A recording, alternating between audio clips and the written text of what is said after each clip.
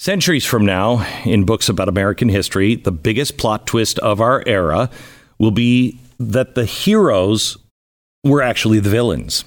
That isn't exactly unique to our era. History is full of cowards disguised as saviors. The difference is that our cowards have absolute power, but pretend not to have the power. That's what happens when anti-establishment becomes the establishment.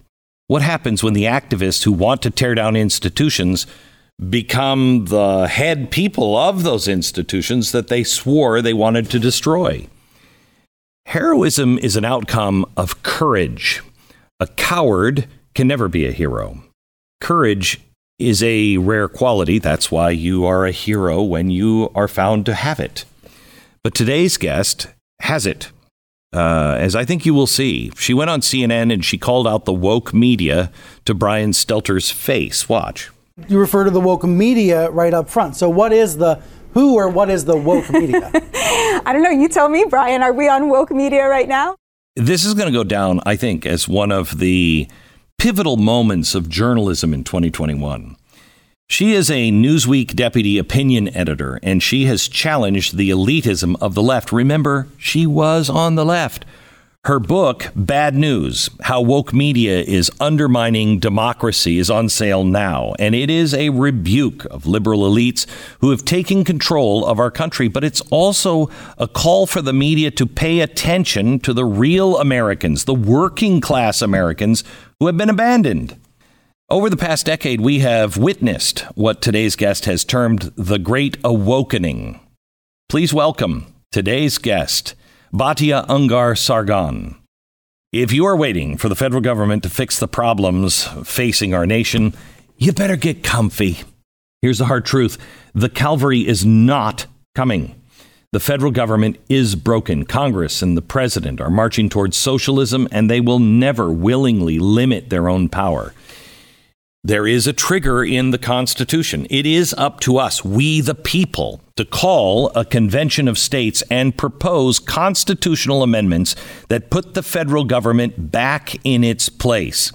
Amendments can slap term limits on Congress, curb spending with an ironclad fiscal restraint to get government out of our daily lives. The founders anticipated the federal government would get out of control, so they gave us Article 5 of the Constitution to allow us to turn back the tyranny without bloodshed and without opening up everything in the Constitution. Mark Levin, Daniel Horowitz, Governor Ron DeSantis, millions other. I am also on board. It is time for everyone to stop simply complaining and do something. Join me and my friend Mark Meckler by signing the petition at conventionofstates.com/Beck. Join the movement. Go to conventionofstates.com/Beck and sign the petition. Join the only constitutional solution that bypasses the administration and Congress to save our nation. Sign the petition at conventionofstates.com/Beck and tell a friend.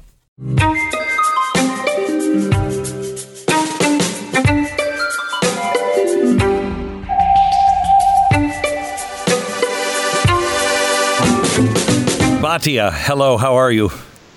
Hi, how are you? Very good. You know, I've done radio for a very long time, and I think that's the biggest microphone I have ever seen. But I digress. Seeing you the other day on CNN was truly amazing, because as I was watching you in the clip that I saw, I thought, you're the ombudsman. That's the role of the ombudsman. And I don't even think he understood half of what you were saying. And we live in this really weird world right now where we don't even speak the same language at times. And I don't want you to, I'd like to invite you to also tell me or tell us what the right is doing wrong as well, because we're not innocent all the time either.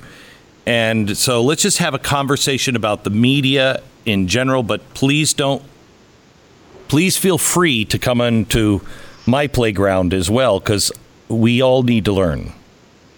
That's so kind of you and so reflects how I see you, which is as a man struggling to have the right fight. So I'm so honored to be welcomed into this space in this way and really humbled by it. Wow. Thank you. Thank you. That's the problem we have is, we're not humble enough to say, am I being a part of the problem? And if so, how can I change this? When they started going after Trump, I called Chuck Todd. I called all of them off the record. And I said, please, you all have said Glenn Beck's crazy man.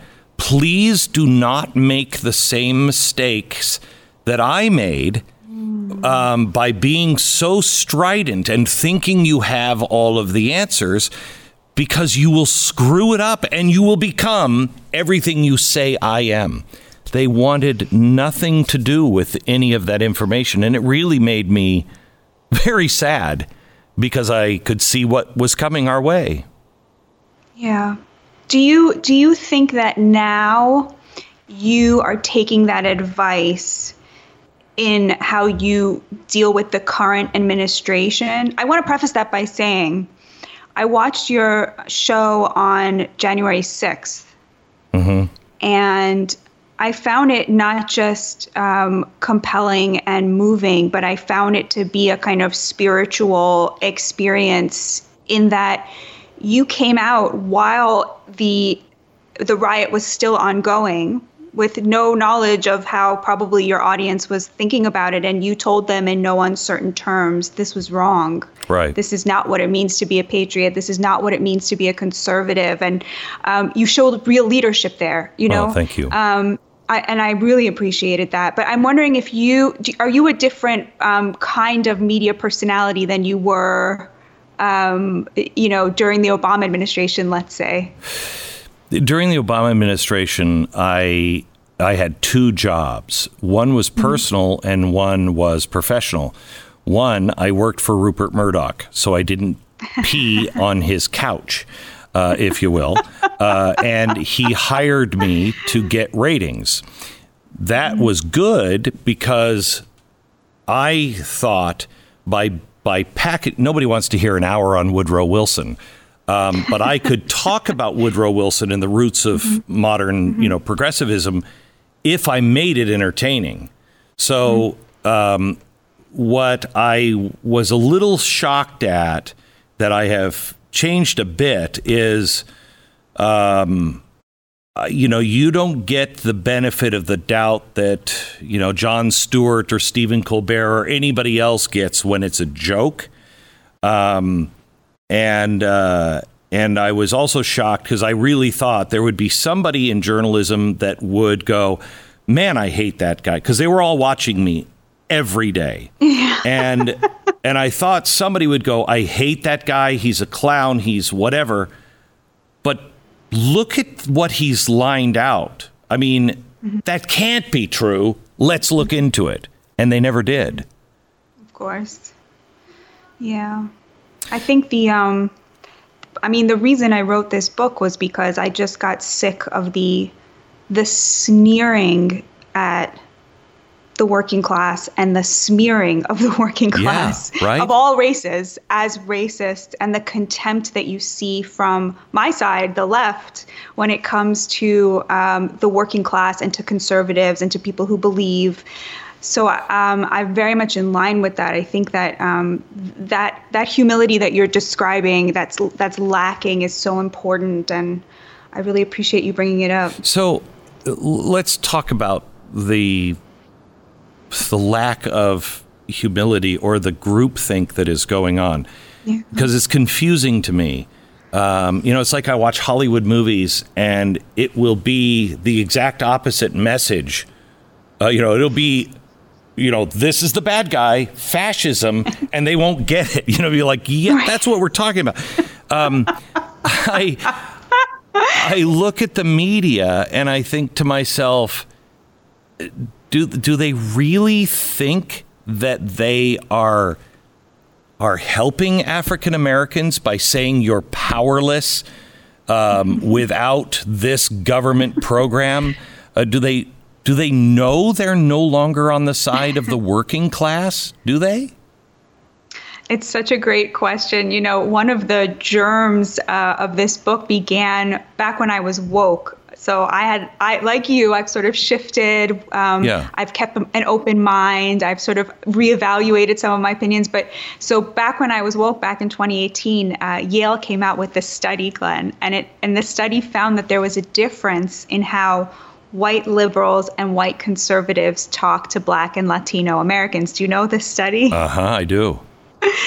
And they found that white liberals dumb down their vocabulary when they're talking to Blacks and Latinos in a way that white conservatives do not. And I remember learning about this study and reading it and immediately recognizing everybody that I knew, my entire, the whole class of liberal journalists that I existed in, and thinking to myself, something is wrong.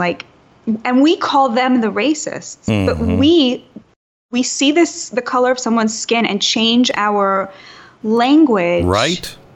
And I wish I could say to you it was instantaneous. I was like, oh, wow, there's something wrong here. It wasn't. I remember thinking to myself, file this away for later because this is an indictment of everything you believe.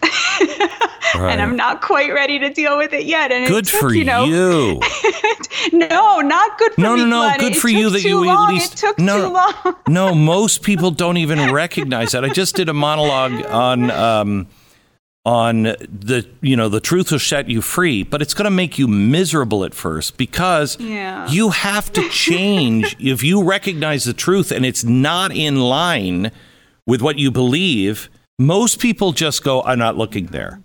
But for somebody, even if you delayed, for somebody who go, wow, wait a minute, that's a chink in the armor here that I have to examine. That shows real bravery. Thank you. I really don't think it did. It really took much longer than it should have. But to your question, do they realize that they're harming the working class, that they're abandoning the working class of all races? Do they realize that this woke worldview is anathema to how Black Americans see themselves, Latino Americans see themselves? It's even worse than that. The argument I make in the book is that it's not just that they have abandoned the working class. It's that they're actually lining their pockets with this. And what I mean by that is you take something like immigration, like it used to be a liberal point of view that mass immigration is bad because these people will take working class jobs, right? That was the Democrats' position, right? It's like it's a very simple idea, right? If you have an open border, there's no way to set a wage floor, right? Which to lefties like me, that's, it's very important that we have a wage floor for American citizens, right? Today on the left, it's considered racist to believe that we should be enforcing the border. But it's, at whose expense does that come? And who does that benefit? I can't believe in 45 years of broadcast that I am now in the position of saying to you, let me talk to you about body armor. Being prepared these days means more than keeping food on the table, gas in the car, 72-hour grab bag, water. Believe it or not, living in today's world might include having body armor as a way of keeping your family safe and secure during troubled times. We saw the riots before, and I don't think we're past those days, unfortunately. Now, you may not know it, but body armor is legal in all 50 states, and it has never been as affordable and easy to purchase it as it is now. Unfortunately, I've had body armor for a long time, and it was wildly expensive. Now, our friends at AR500 Armor they have made buying body armor easy, approachable, and affordable. And if you are unsure of what type of armor you're needing, which is most likely, or you just need some pointers based on your needs, they have you covered. Don't wait. Ensure your family is protected. Go to ar500armor.com/Beck.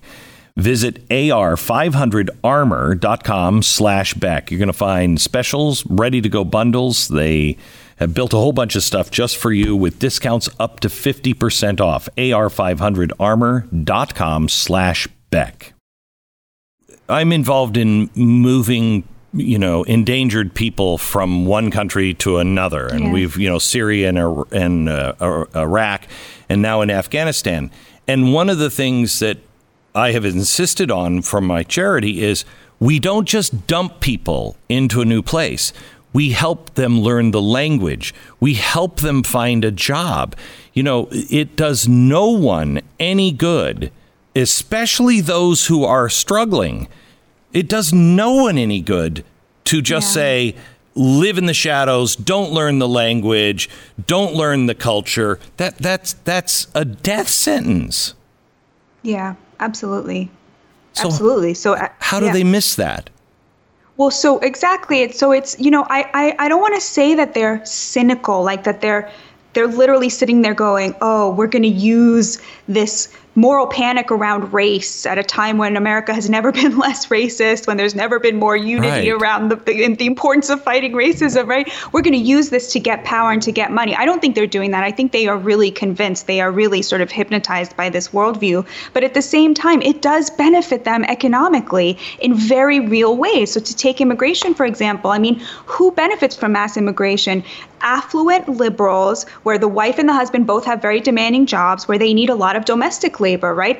Those are the people who are benefiting from this, right? People who want to go out to eat and don't want to pay $500 in New York City for a nice meal. They are the people who are literally benefiting from this influx of immigrants, while it is poor Americans, working class Americans, Black Americans who are bearing the burden, who are paying the cost for this. Now this is something that if you say this to a liberal, they cannot. It's not like they're sitting there that they know this, right? And they're doing it on purpose. They really cannot comprehend it. It's very hard to get people to understand this. So then how do you open the door to that without being accusatory? I think there are a lot of people on both sides that are misguided, and they have such shields up because of the way society is.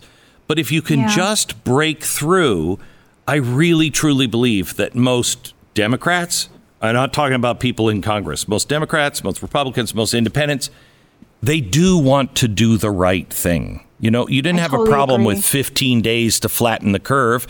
Nobody wants to kill everybody, and nobody wants to die, Totally. So how did it happen with you? How did it start to open with you? Okay, so you'll like this story. I had Trump derangement syndrome in the beginning when he was elected. I took it personally. I felt, how could you have done this to me, right? I kind of had it too.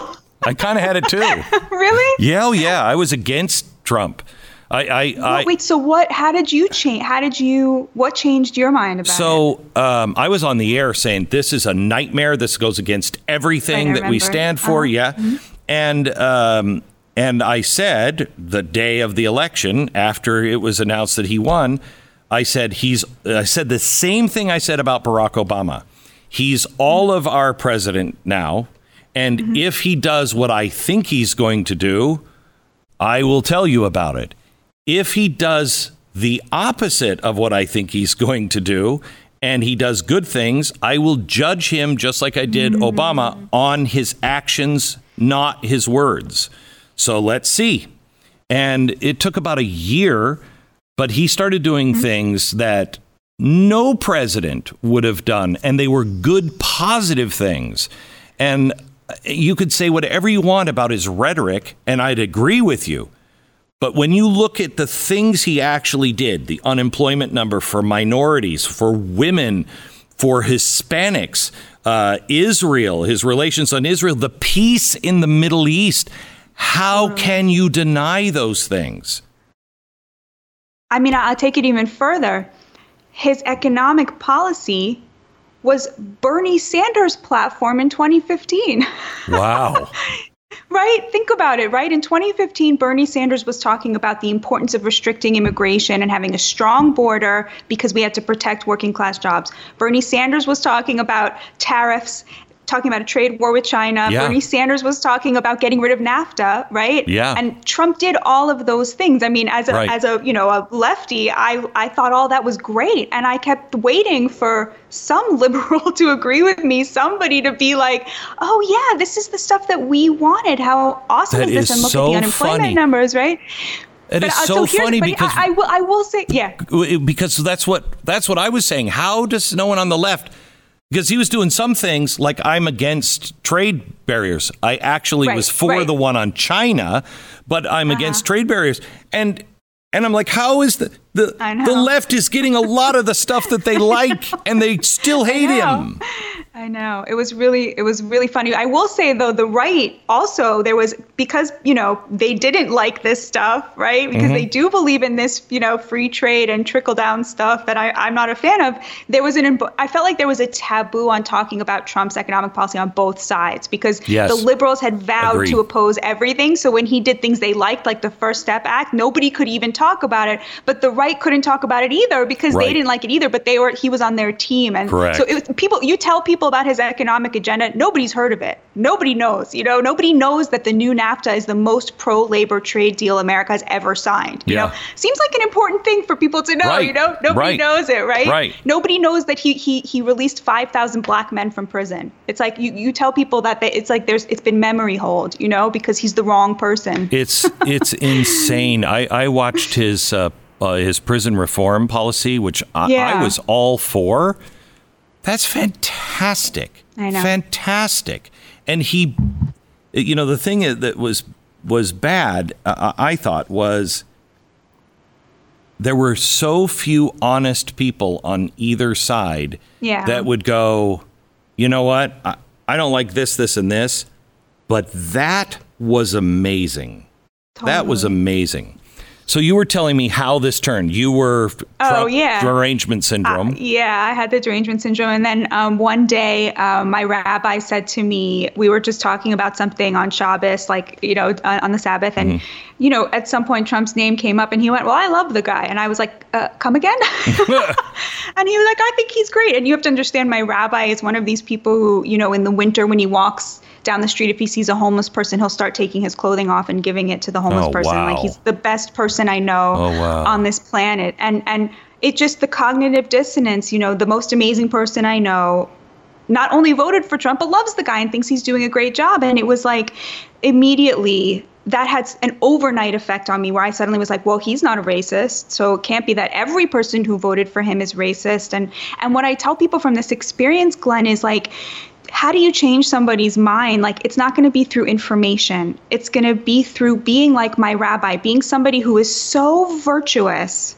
that when somebody meets you, if they don't agree with you, they're going to have to question themselves, because your virtue, your goodness, your humility, your generosity is incompatible with being evil. And that is how we stitch back together the fabric of American society. That's it. But this goes back to your thesis in your book, and the problem with the media today is, I've met a lot of people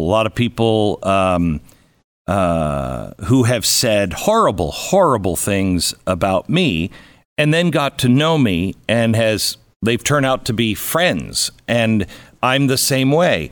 We allow the media to make everyone into a cartoon figure. I am not, in 2007, I was on the list of the most admired men in the world. Believe it or not, I was in between Nelson Mandela and the Pope. Okay. Wow. And what I said Talk about pressure. I know. That's when I was at CNN. And I said to my family, well, I'm not that guy. That just shows you how screwed up America is. But then I became really, really hated. I'm not that guy either. I'm not. And we pick either sinner or saint, devil or angel, and that's not who people are. It's the American story. Winston Churchill is one of my favorite guys. But if you read about Winston Churchill from the West, he's fantastic. Go read about him from anything written by an Indian.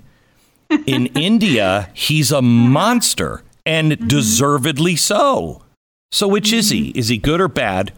Or is he both? And we have to look at people's trajectory because they change. I think that the part of why conservative media and people like you are so hated by the left is because of your influence with the people that they have abandoned. Like the left, the liberal media, I write about this at length in my book, the 20th century is the history of the liberal media abandoning the working class. And it just, it's a hockey stick. It started small, around the 70s. It really started to escalate in the last 10 years with the Great Awakening and this whole woke revolution. That is just the last stage of journalists abandoning the working class. They can't stand that someone like you, through respecting your audience and through speaking to them about the concerns of their life and not sneering at them and not talking down to them, that you have created a rapport with the people that they believe should be disenfranchised, essentially, Glenn. I'm not going to sugarcoat it. Like there really has been the reaction to Trump was very much that these people don't deserve the right to their franchise. They don't deserve the right to elect the people that we don't approve of. And as the liberal media's influence has gotten smaller and smaller, because now it's only about catering to this top 10% liberal elites, right? That's the market right now. I think there's a lot of resentment about the relationship you have with your audience. But it's so clear you cannot have a relationship unless it's an abusive relationship. You don't have a relationship with somebody who you despise. Totally. And they know they despise the middle of America. They know it. So how could they be jealous of a relationship when they don't want a relationship with that person? Yeah. It's a great question. It's a great question. I mean, I think if you look at the way religion and religious people are treated in the liberal media, it's just so clear, the contempt, the way working class Americans are. And it's at a time when, and you might disagree with me about this as, somebody who's more free market oriented, but to me, it seems like we're living at a time where the economy is very, very good for people in knowledge industry jobs, people with elite educations. 20 years ago, if you were an intellectual, if you were a journalist, if you worked in a college, you weren't that much richer than, a cop. Correct. You didn't make that much more money. Today, you really do. That, the left, the liberal intelligentsia is now in the top 10%. The economy is really working for knowledge age jobs, and it's really not working for the working class. It's really not working for the middle class. You see these deaths of despair that to me are just this perfect sign of what happens when you take 5 million good factory jobs that Americans of all races built their communities around, and you ship them to China. What you see is just suicide. You see the suicide of this way of life. And both sides have abandoned the working class, in my view. Both sides are catering to elites in a way that's really, really, really an abandonment of the people who need us the most. And it's a threat to our democracy. Well, I think that's true, especially when you look at, who was it I heard talking about how they're now catering to these giant corporations, because it's a lot easier to talk to 5 giant corporations and get them on your side than it is to talk to, 12,000 small entrepreneurs. And, when you have to choose, I got to raise money. I got to raise money over there instead of raising money over there. And everything now is being catered to. I mean, it's so weird how we have changed positions. I've always looked at things like, Blade Runner and, I work for the corporation. And I'm like, oh, please give it a rest. But now it is clear, especially as we're going into the metaverse, it is clear that corporations are running things. And you've got the media, the protectors of the average person being spokespeople for those giant corporations. When did that happen? it's just so, it's on corporations, right? Where, the COVID economy was the biggest transfer of wealth in American history. From the lower and middle classes up to these, a centralized economy, essentially. Yep. You see it with big tech silencing conservatives, trying to drive them out of the public sphere, and liberal journalists cheering this on. You see it with free speech, right? It used to be the right was the side of blasphemy, you go to jail for saying something, for swearing, right? And the left was the side of no, we have to have, these liberal values. And today it's totally the opposite. You see conservatives on the side of free speech and liberals on the side of silencing. Or look at science, right? Liberals used to be the people saying, oh, everything is relative, facts are not real, science is a construct, it's created by people, right? Mm-hmm. And you used to have conservatives being no, let's look at facts exist, right? Today there's been a total shift where the liberals are on the side of this, state-sponsored intrusion of quote unquote the science into your life, even when it's not science, right? Even when it's just, experimental stuff. And you have the right being wait a minute, science, the scientific method is a process, right? We have to wait and see what's going on. Right. There's been a total reversal. And to me, it is all about class. It is all about the fact that liberals have become extremely highly educated in a tiny number of very elite institutions. And those people, the people who come out of those institutions, have a lock on culture. Like you were saying earlier, you turn on any movie on Netflix, any TV show, and you know immediately which character is the evil Trump voter. Yeah. You could tell immediately everything is to convey that this is the bad guy. You know exactly and we all just accept this, as I was talking to a friend. I was talking to a friend the other day about this new show that I'm watching, and I saw one episode, and I was like, "Oh, that's funny." And then I started to see where it was going. I'm like, "Oh, there's a lecture coming," and it's a comedy. It's a mindless comedy. And I found out later, because I really liked the premise of it. I found out later it's a BBC show. So I've now watched 3 seasons of the BBC show because there's no booby trap. It's just leave me alone. There's no booby trap in there that's political. Totally. And I think and the worst part about it is liberals don't know. They literally don't know that conservatives care about things like mass incarceration, police reform, they don't know. They're just in total denial. But that again is the media. I mean, 100%. when we are, when my audience raises $45 million to take at-risk women and children and religious minorities, anyone who's marked for death, and we move them out of the region, and the media says nothing, how do you expect the average Democrat to think anything other than conservatives are monsters that don't care? It's so horrible. Literally, Republicans have overseen the most extensive criminal justice reforms over the last decade, often, being blocked by liberals, by Democrats, someone like Chuck Schumer, who blocks criminal justice reform. But you look at Georgia, you look at Idaho, these states that are just overseeing mass prisoner releases because that is in line with their Christian values, right? And you can't hear about this anywhere. The liberals are totally unaware of this. And so let me when ask you ask, this. how do I, Do you consider the average Democrat to be on board with this? Because I really think you go into the center of the country and that this divide doesn't seem to exist as much. Maybe it does, but when I go up to Idaho. I have a place in Idaho, a ranch, and I'm around people who are generally conservative, but there are liberals there too. But we still know the difference between good and bad, good and evil. It's not these cartoon characters. They know my heart and I know their heart. And when it comes to something bad happening, we're both there on the front lines trying to help. So is that the truth or not? I could not agree with you more. In fact, this book that I wrote was not the book that I initially wanted to write.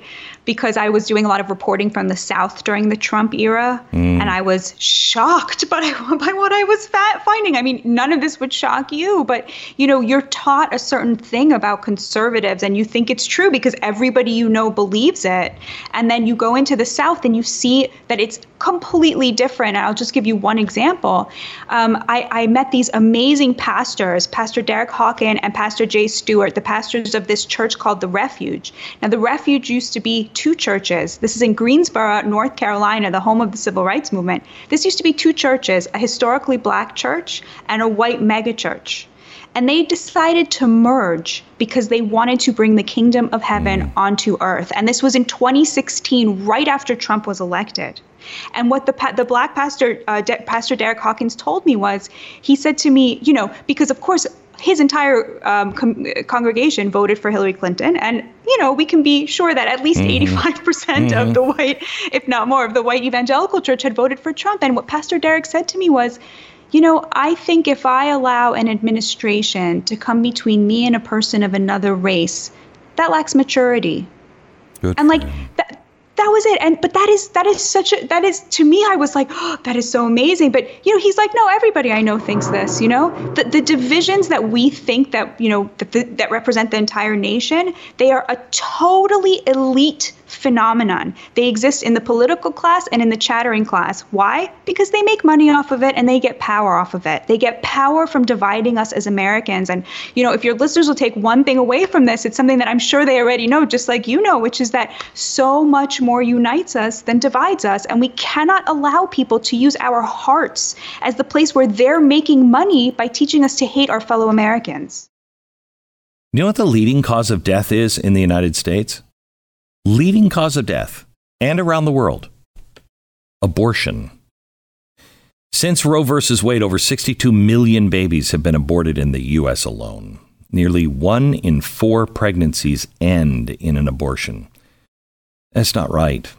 The Ministry of Preborn is now partnering with Blaze Media to help rescue 10,000 babies in the rest of this year, in 2021.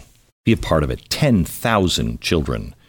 Preborn is the direct competition to Planned Parenthood. They are also the largest provider of free ultrasounds in the U.S.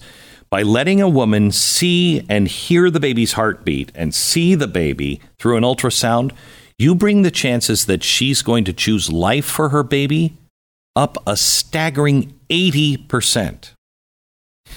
Preborn partners with clinics, the highest abortion rate cities and regions. They have the passion to save babies and to see these women come to Christ. Over the past 15 years, they've counseled over 340,000 women considering an abortion, and more than 169,000 babies have been saved. Over 51,000 women have surrendered their lives to God. Will you please help rescue 10,000 babies this year? To donate, dial pound 250. Say the keyword baby. That's pound 250, keyword baby, or go to preborn.com/Glenn. So how do we get there, though? I mean, there's some great things that are going on in the country where people are being encouraged to reach out to people that they think they don't agree with.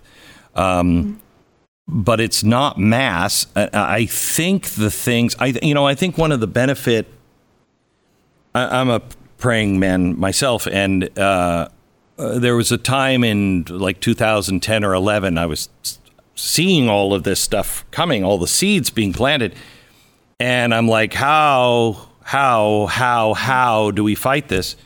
And I was overwhelmed with the feeling that these aren't your enemies. They're his enemies, not mine, because the rights don't come from me. They come from him. And so don't worry about it. And I felt in their arrogance, they will fail. And the arrogance that is happening right now, I think, is waking a lot of people up on the left. They're waking totally up, agree. Right? Yeah, totally agree with you. Yeah. I think you're seeing a real shift.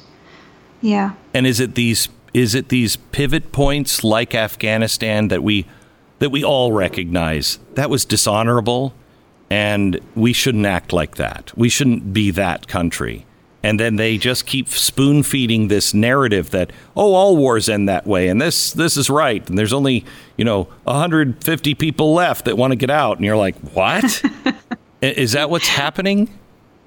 Well, as a populist who very much approved of, President Trump's decision to withdraw from Afghanistan, I probably fall on a different side of this than you do. I think it was very brave that. No. I want us out of Afghanistan, too. I think we should have gotten out of there a long time ago. Yeah. Just not that way. Yeah, it was bungled. But it's funny because somebody who used to be an ambassador to Obama, he gave me a really interesting explanation for why it was so bungled. What he said was that, Biden he sort of brought the band back together. He staffed the State Department with all of the Obama people, and all of those guys, they knew that Obama had said he would withdraw from Afghanistan, and they managed to make that not happen. And they knew that Trump said he would withdraw, and, people managed to convince him not to. And they were very certain that they would be able to roll Biden over on this. And that's why, Biden thought they were sort of following his lead, and they were certain that he was going to follow theirs. And that, to me, was actually it was the best explanation so far that I've heard for why it was such a mess. But I agree with you. It was a mess. That's a good explanation. But I honestly do think that wokeness is the reason that a lot of liberals are waking up, that just the insulting nature of it, the way that it fails to accurately capture the richness of opinion in the Black community, the way that it's, like you said, the contempt that this worldview shows for their fellow Americans who they know are no longer racist. I think that people are just fed up with the attempt to re-racialize American society, and we're ready for unity. I mean, we're ready for unity. But boy, look at Virginia. Look at Virginia. Yeah. They were all the media was on television while the lieutenant governor, the first Black woman, is accepting and walking into the role. They're all saying this was a racist thing. It was all racist dog whistles. And you're like, how can these people be racist when they just elected her and a Hispanic at another high? It's not that. It was so amazing, the split screen of Lieutenant Governor Winsome Sears, a Jamaican immigrant, leading the crowd in chants, USA, USA, on one side of the screen, the other, Joy Reid calling her a victory for white supremacy, right? It was the two Americas. And I mean, honestly, it's just that image of Winsome Sears. It was really, I think, a lot of liberals. That is what they want to believe America is. And that is what they believe America is. And that is what America is. And the Joy Reid side is 6% of the people are in that group. It's we talk about it like that's all the Democrats. It's really not. It's a tiny, tiny minority that's drunk on its own, success in this economy that rewards these elite educations. I don't know why, and that punishes people who are working class. Again, I don't know why. And I guess I wrote a whole book about why, so I shouldn't say that. But I have a few congressmen and senators that I talk to a lot, and they're not necessarily the ones that people would think that I'm talking to. And I have tried to convince them, guys, now is the time to do what happened in 1856. And that is stand up and go, I've figured out that neither side actually cares about these problems. That you're not serious about solving anything. We're playing a giant game here. And I'm not playing it, and neither are my fellow Democrats and Republicans. This guy is a Democrat. This guy's a Republican. That guy's a Democrat. That person's an independent. And we're done playing this game. That needs to happen because the good people in Washington they're just boxed in. They all want to quit because they're like nothing's going to work. I'm like, you've got to find somebody on the other side that you can grab onto that believes in common sense things. We are so far away from talking policies. everything we're doing right now is a principle that is either being upheld or violated. We are down to the Bill of Rights at this point. How can we not join on that? That's so interesting. Say more about that. The banking thing where they wanted to, the debate was $600 or $10,000. Okay. Right. That's a non-starter, not because of any other reason than it's a violation of the Fourth Amendment. Right. You can't do that. Right. The vaccine thing. If you want that mandate, then it has to be done by individual states. And you could do anything as a state. Texas could say this and somebody else could say that because the states have the right to do it. It constitutionally is against the law for the federal government to do that. And nobody seems to care. It's like we don't even believe in free speech anymore.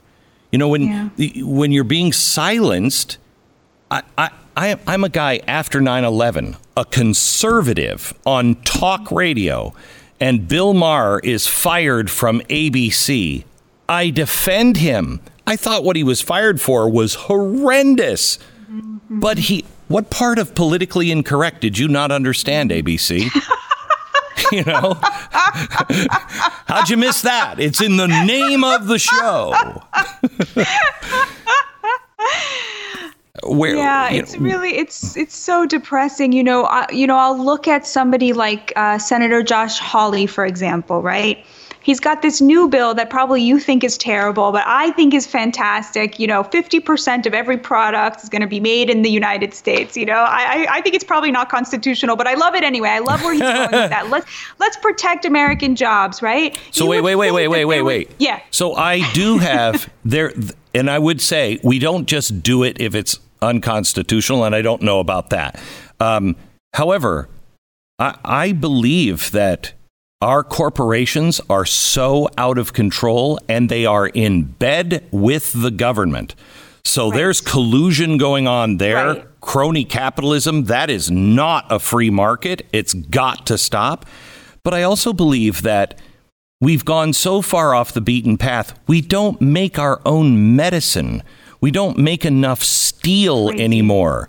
And I'm not for government subsidies, but I am for... There are some things in the national interest. If China falls or we go to war with China, we're screwed. Right. Because they make everything we would use in the war. Right. Totally. I feel like I watch the media and I'm like, can you guys talk about something important? Can you talk about anything that truly matters? No, totally. Well, I'm so glad to hear you say that. What I was going to say is you would think that there would be Democrats lining up to join hands with him and say, I want to be the co-sponsor of this bill that's going to single-handedly bring back manufacturing to America. They won't do Nobody will join with him because of stupid things like, whatever, because he's on the wrong side. But there are populists on the right, somebody like Marco Rubio, for example, right, who's out there talking about common good capitalism. How can we create a capitalism that works for the bottom, that works for the working class? And the first thing you have to do is get government out of business. Get them out of picking and choosing winners. You know what I mean? Because this Facebook farce with them coming up and going, I found I'm a whistleblower and we should regulate. Really? You're a whistleblower? Because that's exactly what Facebook wants. They want the government regulation. Oh, that's so true. You'll see their ads and it's like Facebook calls for government regulation of Facebook. And it's like the first thing. I thought that was really funny, too. She showed up and said, Instagram is making young women feel bad about their bodies. And like, I hate to break it to them, but we all feel that way. I'm sorry. Like, you think that we grew up feeling great about ourselves? Correct. We didn't, Right. So it's totally a moral panic. And it's a moral panic that, exactly like you said, gives more power to the government and to, the liberal control and centralized control over things like big tech. Right. I agree with you. But I do think that I also agree with you that there's been just the decimation of small businesses in a way that's just horrific, and the centralization of government. But at the same time, I do think that I do feel that the government, this is like my quasi-socialism coming out, but, I say I'm a socialist the way Donald Trump was. Like, he felt like it was the government's job to protect working class jobs to the extent that we can. And, it was the government that sort of shipped those jobs overseas. And I think we should, government should be bringing them back. Well, I will tell you if you read anything about the Great Reset, are you up on that? Oh God, yeah. Yeah, I mean, I don't know if you saw what happened this week, but the great narrative, or the new narrative, just kicked off, and if you just read their opening statements, it is the most arrogant, elite. We are going to change humanity. Oh God. And if we could just tell the government all around the world, you know what, people, if you're going to even suggest that, you should be having open meetings everywhere, because you're talking about controlling and changing humanity. Well, I don't know. I'm a member of the human race.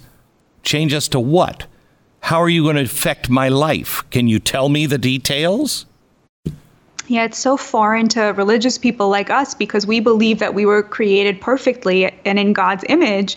And the problem is that, our government has not always treated all people equally, but Correct. That is the standard we should be getting to, is to having a government that reflects God's divine plan, God creating us all as equal, and as, each one of us, every single one of us, no matter who we are, as being, exquisitely created in the divine image, and equality before the law being a reflection of that, right? So yes, we're still struggling with that. I believe we still need to pursue police reform, criminal justice reform. Me too. I'm with you. We're trying to, I know, and you're with me. We're trying to, to match God's perfection. Like, humans we are perfect already, and we need to strive to fulfill that potential and to be perfect to each other.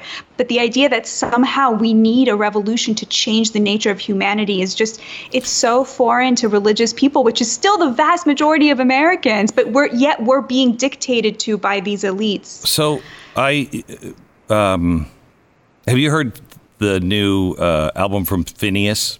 Billie Eilish's brother.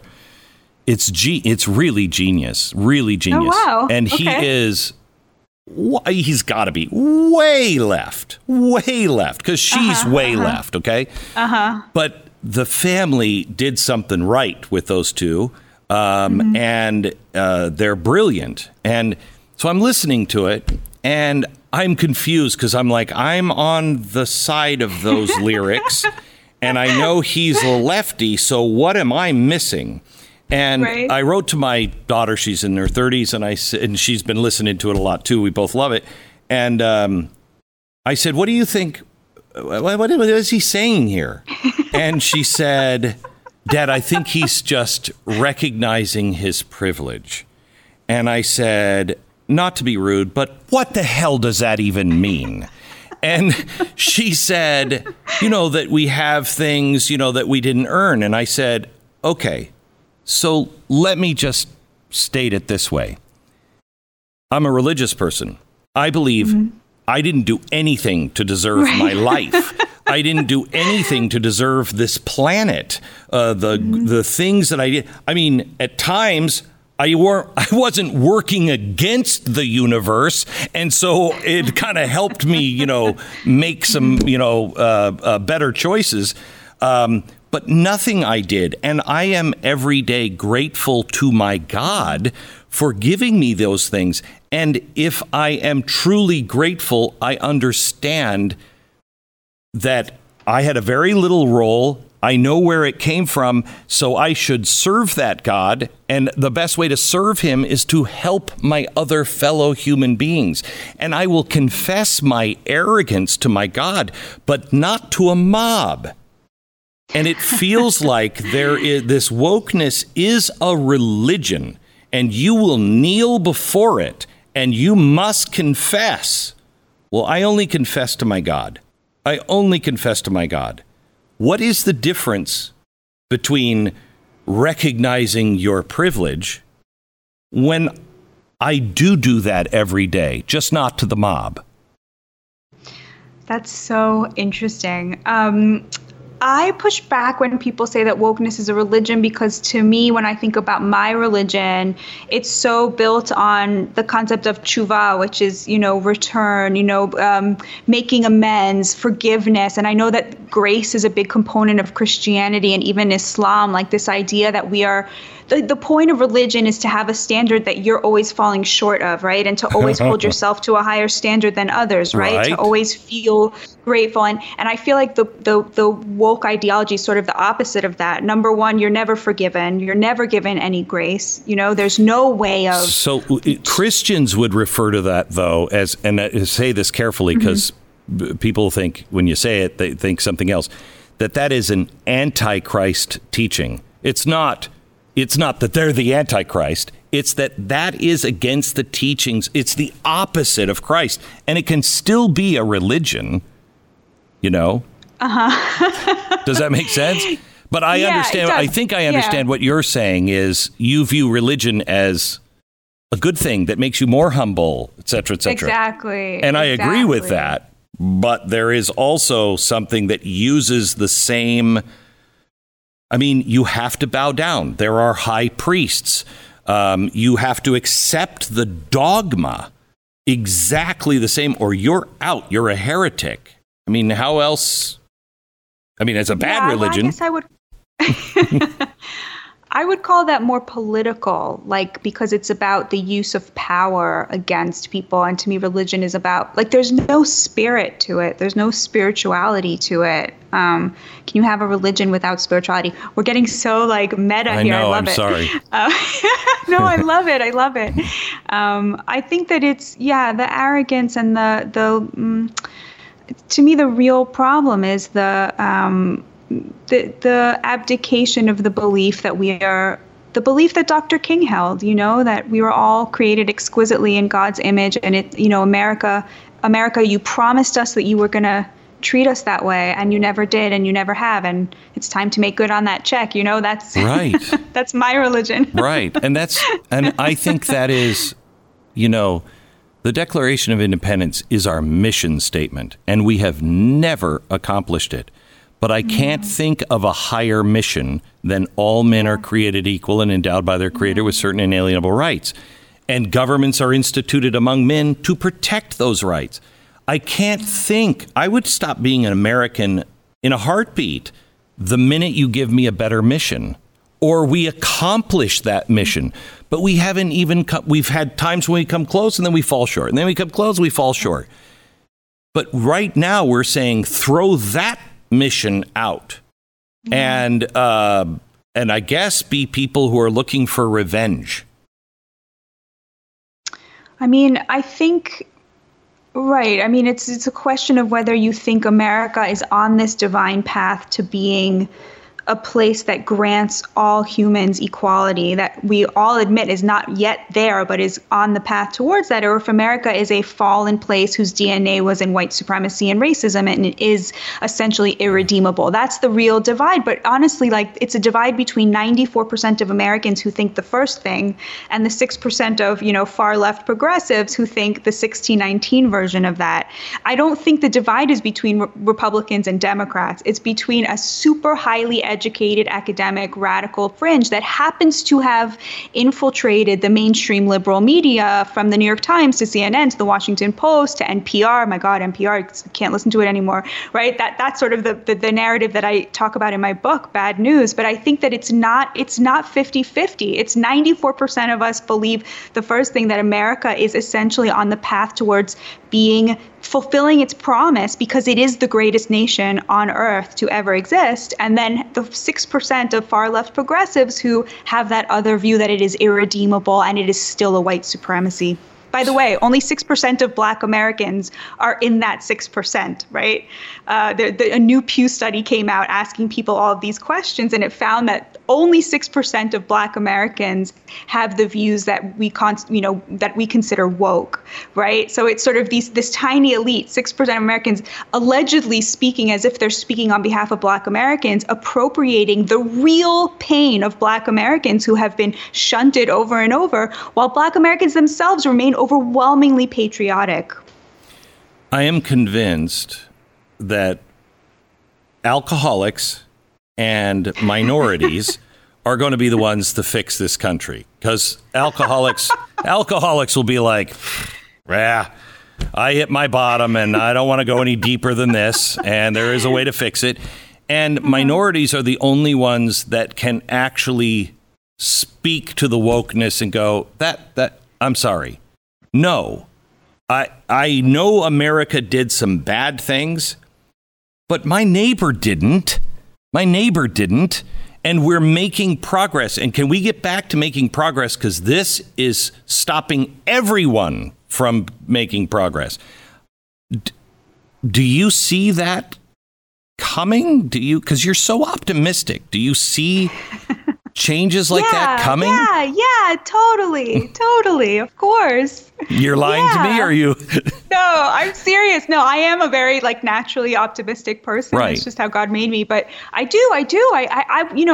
I like you said, you started by, I was on CNN talking about this stuff. Who would have thought, that CNN would want someone to be on there being like, guys, you got too woke. What's up with that? CNN lost its working class audience in the last 10 years.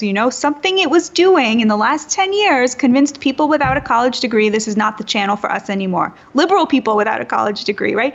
The media knows this. They know that they are they have lost that working class audience who now goes the conservative media has a lock on that audience. I'll give you another surprising statistic. Okay, in 2019, they asked Black Americans, where do you get your news? So 12% said the New York Times. How many do you think Fox News got? 36%. Fox News is getting 3 times the Black readership as the New York Times.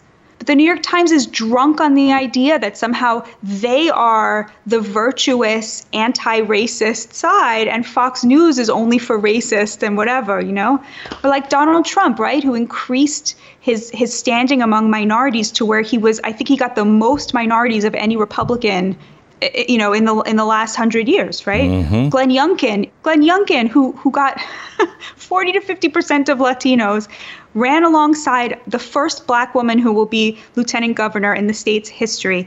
14% of Black women, okay, it's not a lot, but it's double what Trump got.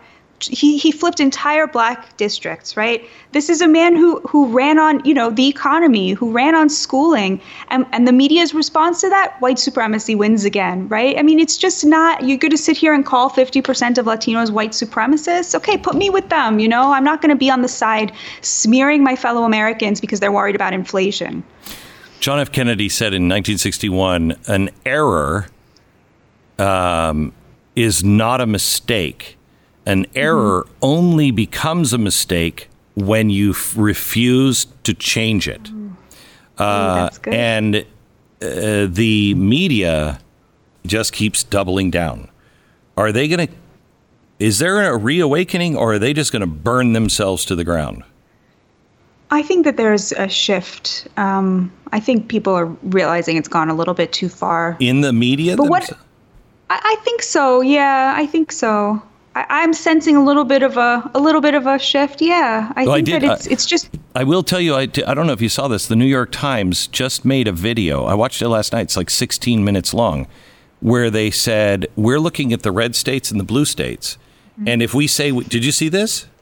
And I saw it. Yeah, it's crazy. And they're like, if we believe these things, then the red states are doing it better than we are.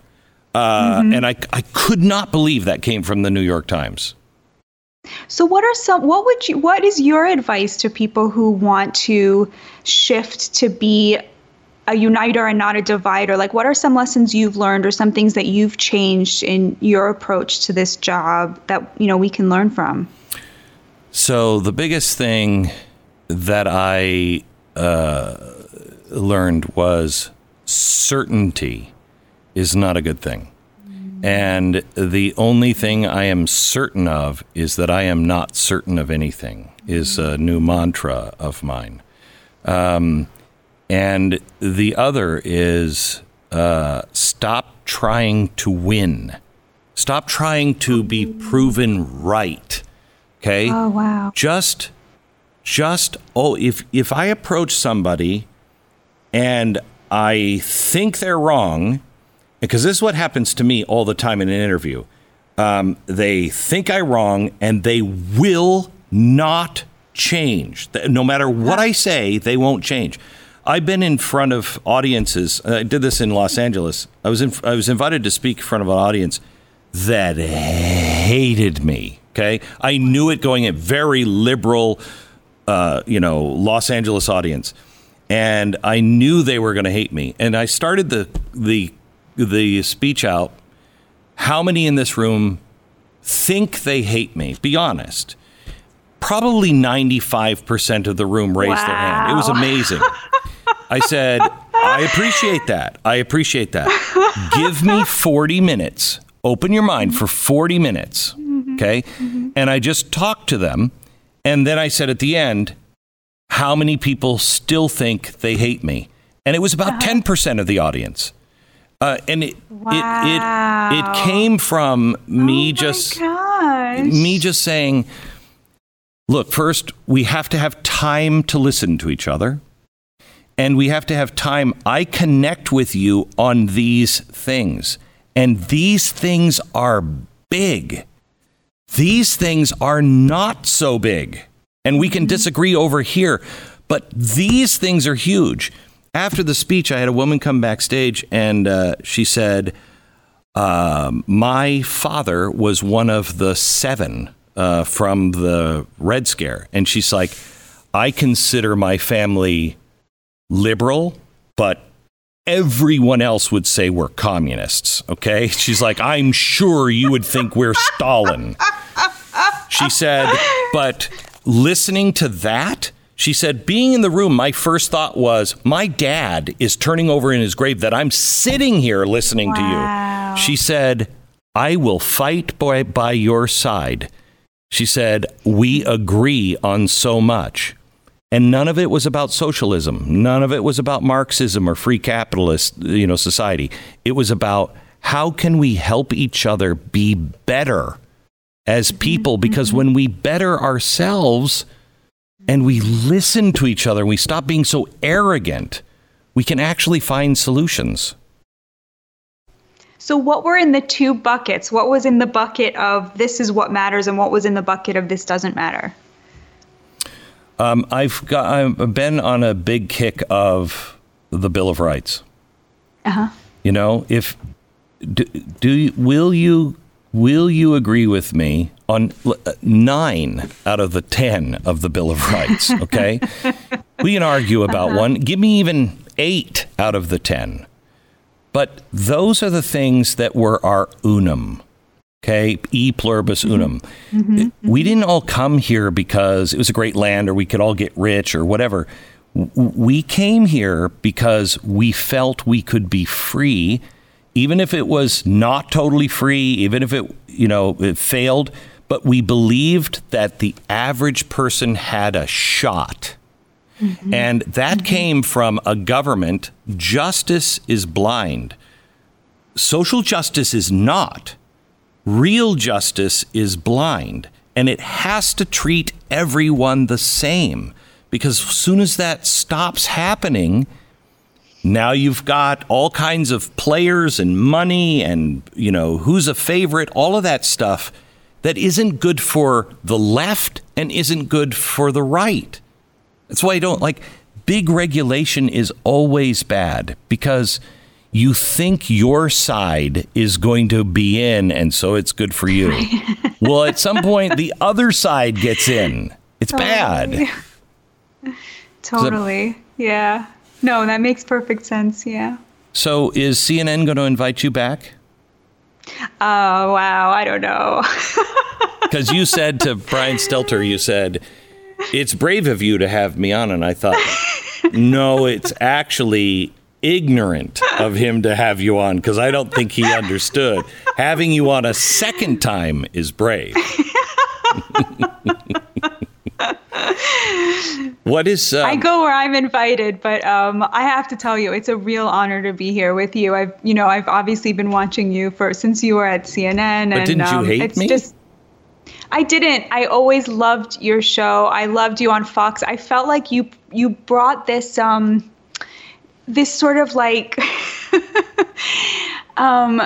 like, when you go to the chalkboard, there's something about that is very like, it's both like campy, but also like it really invites the viewer in where they're at. Yeah.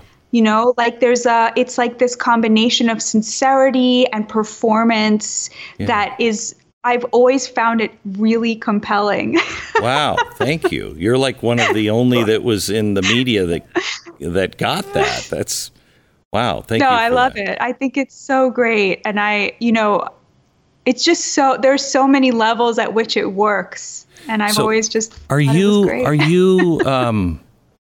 in transition with friends and jobs and everything else? Because everybody I meet that's on one side or the other, and they're like, wait a minute, everything changes for them.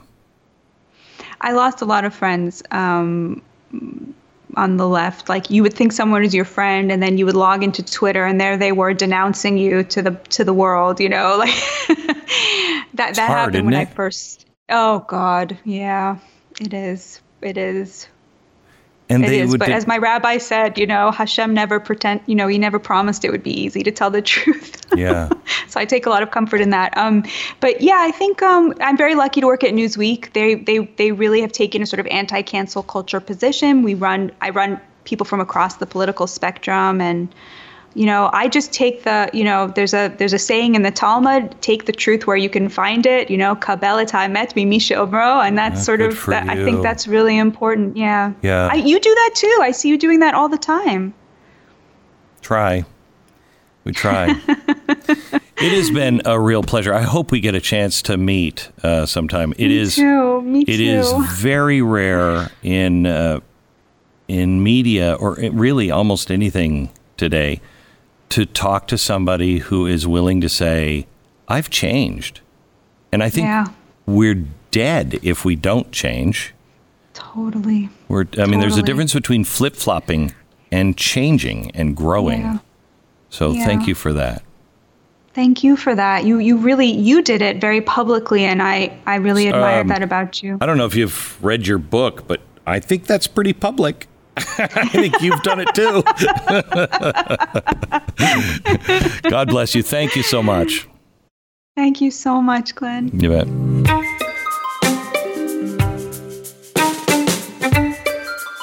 Just a reminder, I'd love you to rate and subscribe to the podcast and pass this on to a friend so it can be discovered by other people.